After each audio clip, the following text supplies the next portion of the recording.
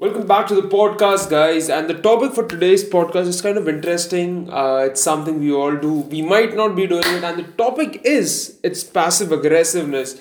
Now, the interesting reason why I chose to speak on this topic is because it's such an uncommon topic to speak about, and as humans, as human beings, it's one of our fundamental natures to to be aggressive, but we can't show it in social situations. And as we have evolved over time, as situations require us to behave certain ways, but it may happen that we might not get what we want, or our deepest convictions may not be selected, and that's when passive aggressiveness really tries to, comes out from people. And I have felt this heat quite a lot of time, and like one of my great heroes, Robert Greene, likes to say, that's one of the worst form of aggressiveness, because what happens is it corrodes you eventually. One of the exciting examples I can think about is a man leading his family, a tough man, a real man,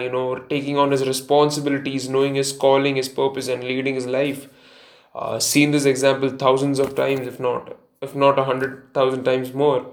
I've seen it in films, I've seen it in life, I've seen it in my own personal life, my own family, to be very honest. I've seen it in different dynamics of different societies across, various cultures. And it is that man, might be very tough internally. And what happens is, when you have somebody from who's very close to you, probably your wife, or your children, or your grandparents, or somebody you love who's close to you, might slowly start putting things into your head, and that can really mess you up. Now, this is quite a what do you call, sensitive topic. And the reason why, a lot of people may not agree to it, but to be very honest, if you can look yourself in the mirror, you would realize, okay, this is the truth. And it happens, and it happens all the fucking time. I've seen it happen all the time. I've seen it across generations. I've seen it across kings and queens and emperors. And I think, when you have that kind of power, where you can, with respect to a king or a somebody very powerful, that can be very dangerous. And one of the best way to tackle that is to understand people, to to look at reality, the truth, and run towards it, to seek it, to embrace that pain, that failure, and mold it into a much better way. What happens is there are so many laws that govern human nature, and you've got to be aware as to who is practicing what laws. Now, I like one of the best examples is the spouse man relation. Now, that might, let's say you are a tough guy, and internally you're driven, but when you have somebody like a spouse, you may be a little relaxed over there, and they could capitalize on that energy. Bruce Lee is a great example of somebody who was absolutely exceptional in every sense of the word, because if he wasn't supposed to be dying early at the age of 32, that guy could have probably made a big impact on the face of planet. I mean, imagine at 32 he's already making a great impact with his movies, with his philosophies, with his skill set, with his ability to improve. But if that man could have lived a little longer, I think that would have been crazier.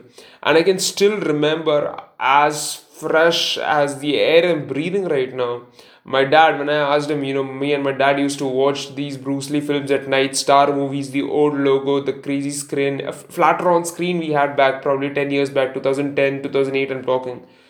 And I would sit in my dad's arm, and we used to watch these Bruce Lee films. My dad was a big fanatic about it, and we used to watch James Bond films. We used to watch all of these films, and when Bruce Lee used to come in and he used to talk to me, he used to have his different kind of lungis. It's a traditional wear in Kerala, and he used to wear that, and I used to be in between his arms, and he used to talk to me about Bruce Lee and what he's done and things of that nature. And it made a deep impact in my life, in my calling, in my purpose, to be very honest. And I asked him, Dad, Papa, why did Bruce Lee die so young? And he said his wife killed him, and I don't know whether it was true back then. And I said, why is such a tough man? Why did his wife kill him? So my dad says very funnily, It's his wife, so she can rule him to a certain extent. And he even about my mom in essence. But I think as I've grown up and I've seen over time that these things do happen, and I think that's one of the worst feeling, because what happens is as you grow older, the responsibilities which come onto your shoulder, the dreams that die, I think that's one of the worst feelings ever, when your dreams die, and that sucks. And and now the reason I'm talking about this is, as your dream dies and your responsibilities go on increasing, you have to quit certain things. And if people are aggressive and they might hide it through various intentions, it becomes so difficult to navigate at such challenging times that you may quit unknowingly or knowingly. And the devil is a little voice, the small voice. Now that is the most powerful voice in your life. I truly believe that David Goggins believed that, Michael Jordan believes that, every single great man knows about that voice, that little man, the devil on your shoulder who's telling you, man, you can do this. Now, that voice may not be yours, but it could be of some guy who's passively being aggressive towards you. Even at workspace that I've seen, it's quite exciting. At work, what happens is, my one of my one of my great examples is, one of my female managers. Now I did what was a rookie mistake. You never outshine your master, and I did that too many times. So she would aggressively, smile, but I could see what was happening on the internal aspects of her mind, and she used to be aggressive towards me without showing to me. And within that calm demeanor, I could see that anger, that frustration of wanting to be on the top of her going on an ego trip. And those were lessons that I had to learn through time, which was difficult for me to understand or apprehend in the beginning. And what happens is, I mean, if you look at one of the best examples is political scenarios. When you look at political leaders and parties, what happens is this: you only see the 1%, and the 99% might be behind them, but those people can really attack you. And that's the thing. You've got to be able to learn to navigate those situations. And I think one of the best way to do that is to uh, understand which laws are people using. There are, I mean, Harry Potter is a great example. Like, if you look at the Half Blood Prince, there were certain spells, certain magic secrets that were kept aside, so that it wasn't to the available to the common world. I think the dark web is a great example, where 5% of the internet is available to us, and that's what the 95% of the world uses, and the remaining 95 is used by very shady people who might be amongst us. And these are all great examples of passive aggressiveness, because people hide their true intentions, and your duty is to be able to see things objectively, without being subjective to your emotions or your uh,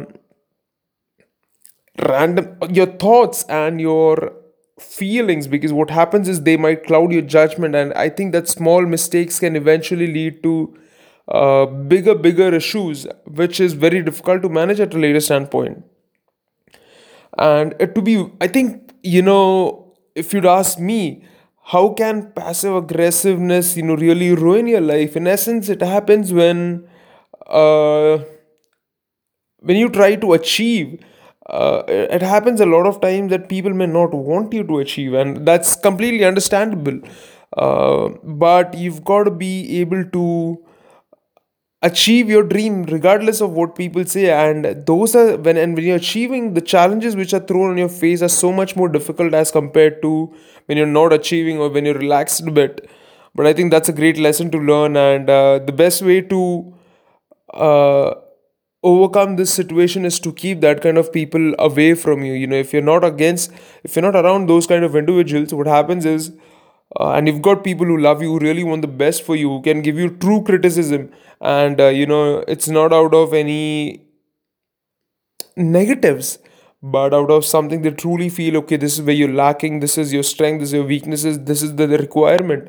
How are you processing? Are you looking at the truths, and are you running towards it, and you're working to that? So that's my 1 cent as of now. Thank you.